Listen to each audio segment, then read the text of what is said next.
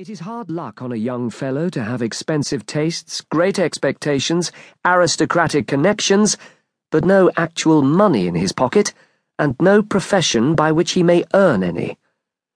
The fact was that my father, a good, sanguine, easy-going man, had such confidence in the wealth and benevolence of his bachelor elder brother, Lord Southerton, that he took it for granted that I, his only son, would never be called upon to earn a living for myself.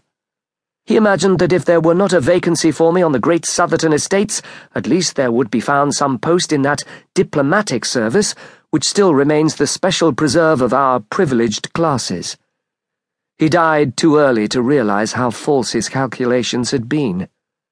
Neither my uncle nor the state took the slightest notice of me, or showed any interest in my career. An occasional brace of pheasants or basket of hares was all that ever reached me to remind me that I was heir to Otwell House and one of the richest estates in the country. In the meantime, I found myself a bachelor and man about town, living in a suite of apartments in Grosvenor Mansions, with no occupation save that of pigeon shooting and polo playing at Hurlingham. Month by month, I realized that it was more and more difficult to get the brokers to renew my bills or to cash any further post obis upon an unentailed property. Ruin lay right across my path, and every day I saw it clearer, nearer, and more absolutely unavoidable. What made me feel my own poverty the more was that apart from the great wealth of Lord Southerton, all my other relations were fairly well-to-do.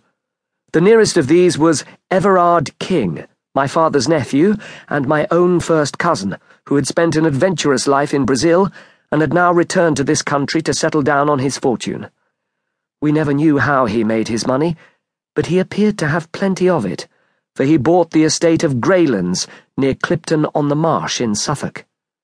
For the first year of his residence in England, he took no more notice of me than my miserly uncle.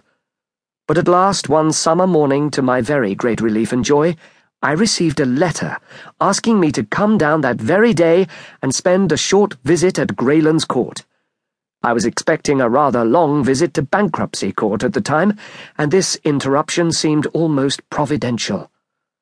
If I could only get on terms with this unknown relative of mine, I might pull through yet. For the family credit, he could not let me go entirely to the wall. I ordered my valet to pack my valise, and I set off the same evening for Clipton-on-the-Marsh.